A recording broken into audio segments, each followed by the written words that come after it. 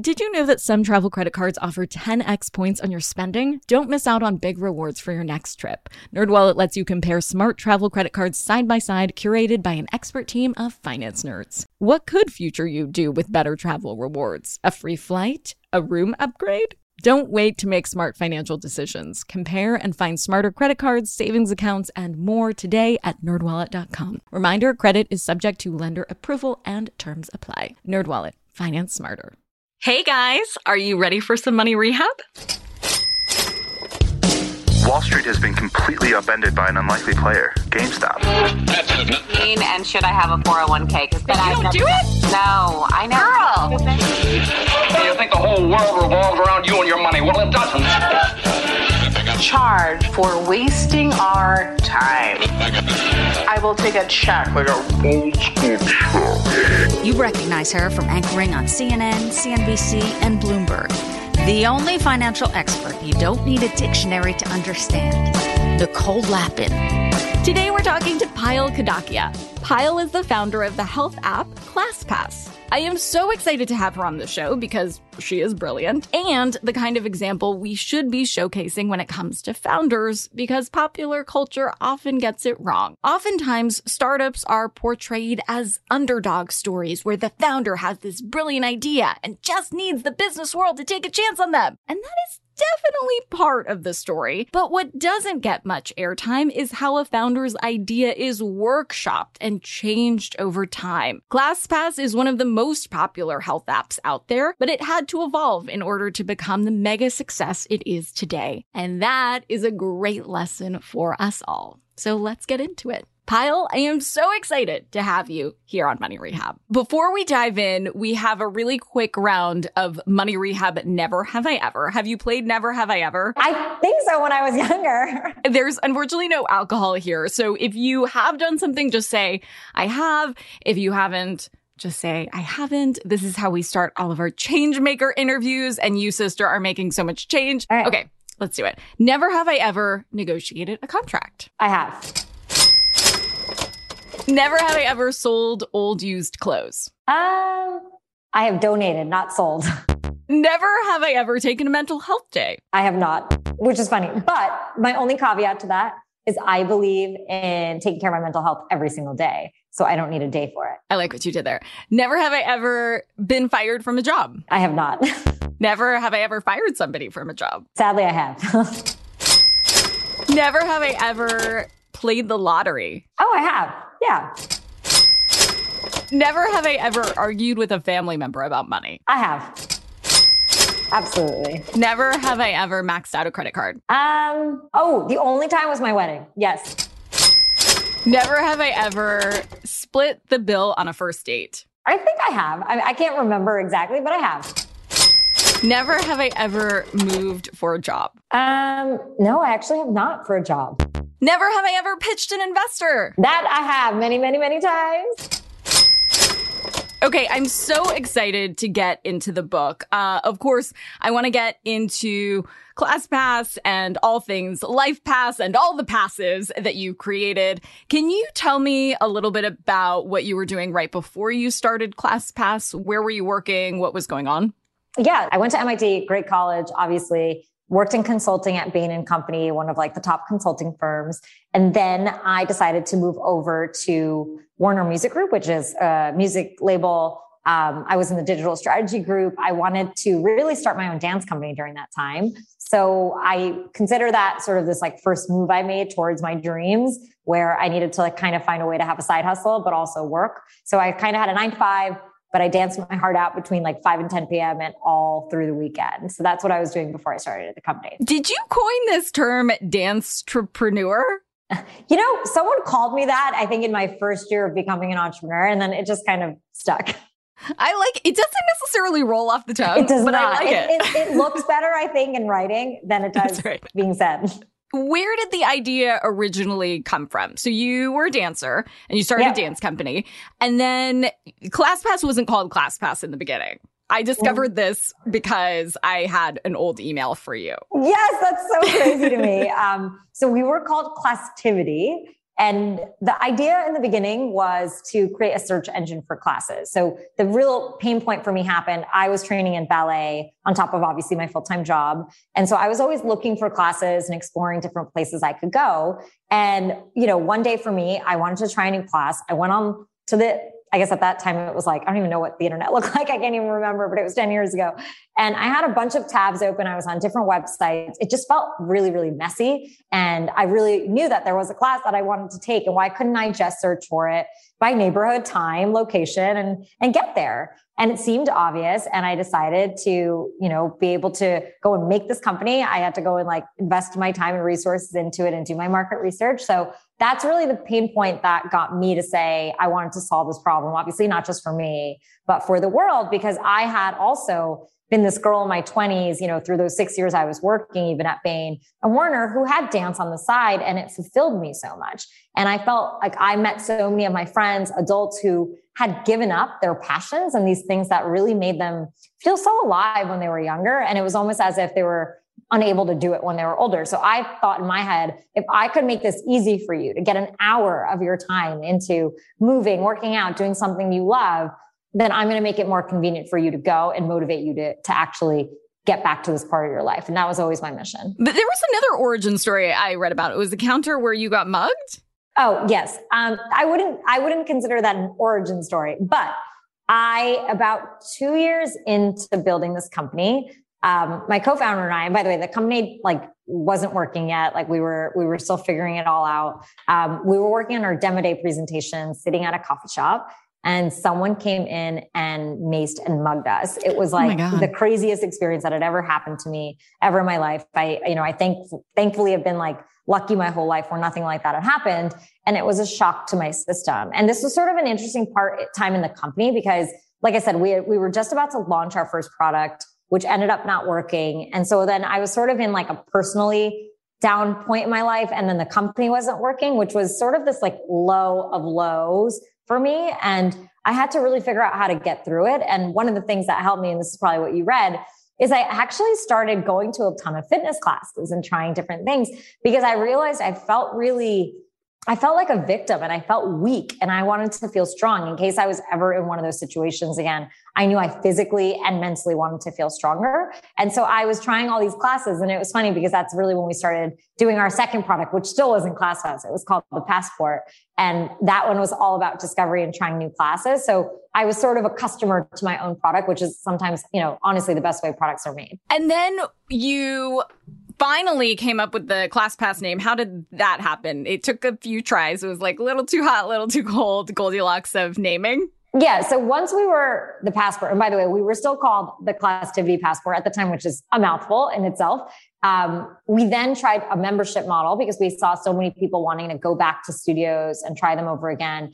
And they fall in love with this idea of variety, which was the magic and the heart of what people really wanted in fitness, but didn't have access to. And so once we discovered that, we started trying out a monthly subscription model, which started just taking off and going viral. And about 6 months into being, having 3 products in the market, we realized that ClassPass as a membership was the product that was really going to work. So we decided to get rid of Classtivity. And, I remember we got the domain of ClassPass for a few $1,000s. It was so cheap. Oh, wow. And then I luckily had some friends at Facebook and Twitter, and Instagram was actually pretty small at the time. So I got the ClassPass handle. I always remember that because it feels crazy. People are like, how did you get that domain? And I'm like, I don't know. But literally within a week, we had every part of the assets we needed for marketing. That's amazing. And you went in, not as an entrepreneur, from the jump necessarily. So what was harder? What was easier than you expected to any budding entrepreneurs out there?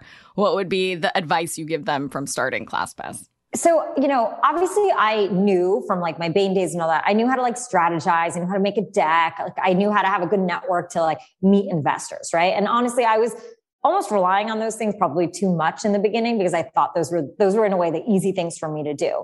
The part I didn't know, and I think, honestly, it was failing that taught me how to be an entrepreneur. It was when my product didn't work and I'm realizing that I needed to really build something that customers wanted. I think it's very easy to have ideas.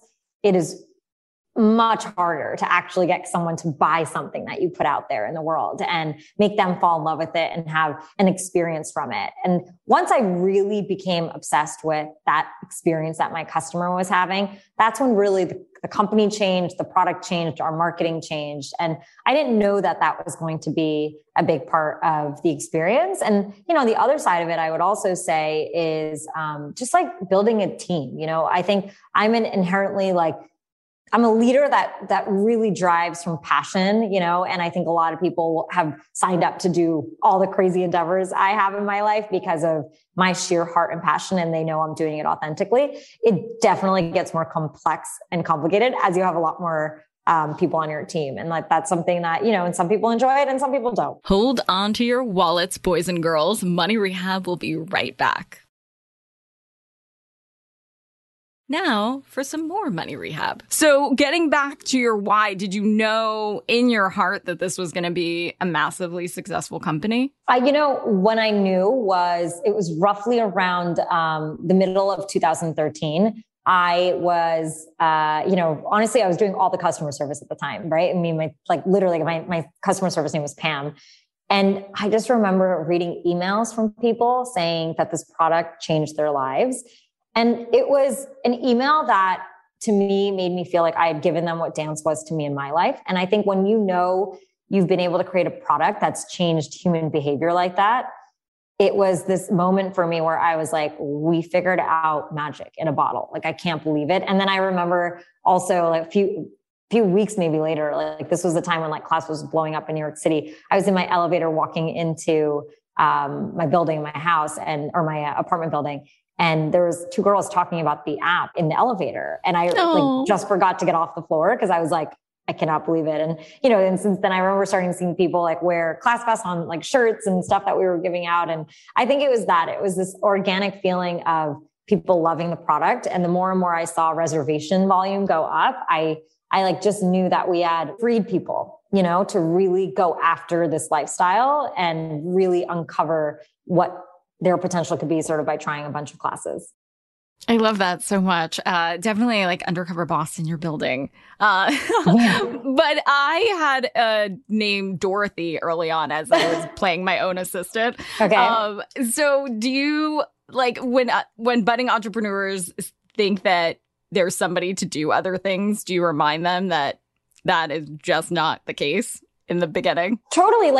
Press at ClassPass.com came to me. I would so many times pretend to be the PR person. I'd be like, I'll let you know if Payal's available. I didn't have money to hire a PR person. It's really taking on the different roles. It's almost like faking it till you make it, right? You don't want to be saying anything that's putting you in a place that you don't deserve, but I think making it sound more professional, right? And I feel like I learned to do that with my dance company. It's just how you present things so people take you seriously. And I think that was really important for me to do for the beginning, especially being a woman and an Indian woman too. I just knew I had to really be buttoned up on all those things. Okay, but now you're launching a whole other kind of product. Yes! Yay! LifePass is out today. What have you learned from launching a book versus launching a product like ClassPass? So, I think launch is... Let's even talk about the creation, right? I think to me, I really care a lot about product, right? What am I giving to people and how does it impact people? I think the hard thing with the book is it's harder to get that iterative feedback on it. So what I'm really excited about is now it's out in the world and I'm going to hear people's feedback. But, with the product, you get to kind of put it out and you get feedback. You put it out, you get more and you get to change it. This is one shot and you put everything out there. And that's harder, I think, because yes, of course, I believe in this whole idea with startups, you launch every day, right? Because you're finding new customers and new people are coming. So you should have that mentality that every customer is special. And I think this is just different because it feels like it's a lot of pressure in one moment. But yeah, I will say this, I have had an awesome team and, people from my own community, the Indian community supporting me. It's just made me feel really proud, honestly, to put this out there. And I think we were talking about this a little bit too. It's, this has a little bit less pressure on it than a company does for sure. So it's really just a book that I want to put out there in terms of goodness, right? It's advice and it's here to help people. And that's really what I hope it does. It is so much goodness. One of the main tenets of the book is unpacking how to turn failure into learning opportunities. And another one is helping readers set actionable goals aligned to their dreams. So both two really, really important pieces of goodness. What advice do you have to listeners to make sure that the goals they're setting for themselves are actionable? Well, so first, pick up a copy of the book, and you can also go to lifefastbook.com actually today. And if you have the book, you can actually get the whole goal setting workshop that is at the end of this book, which is a live workshop that I teach as well. And, you know, the thing that I do in my goal setting workshop, which is different, is I start with emotion and feelings. And I think that is usually what we don't do when we set goals, is because we go into this pragmatic side of who we are. We want to just get everything done. And believe me, I am right there. I know how to get things done, but I always start with a deeper intention.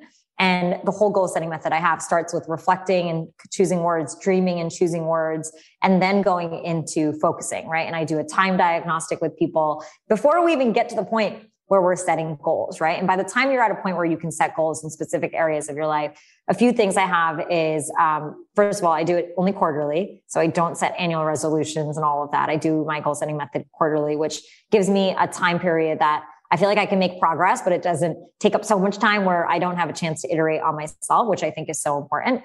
Another thing I would say is making sure that your goals are measurable, right? So you can't just be like, I want to do this more. You should write down, I want to do this 2 times per week, because it makes it something really tangible and measurable. And the other big thing I would say is it's about getting to the first step in what you have to do to reach the goal. So if you're looking to learn a new class or sign up for something new, you might not even become a master at it that quarter, but it literally might be as simple as like spending 2 hours this week researching where I'm going to go, going to the next first class they have and seeing if you enjoy it. And that's it. And honestly, that is actually more than what people usually do with their goals, right? Just even getting to that first class.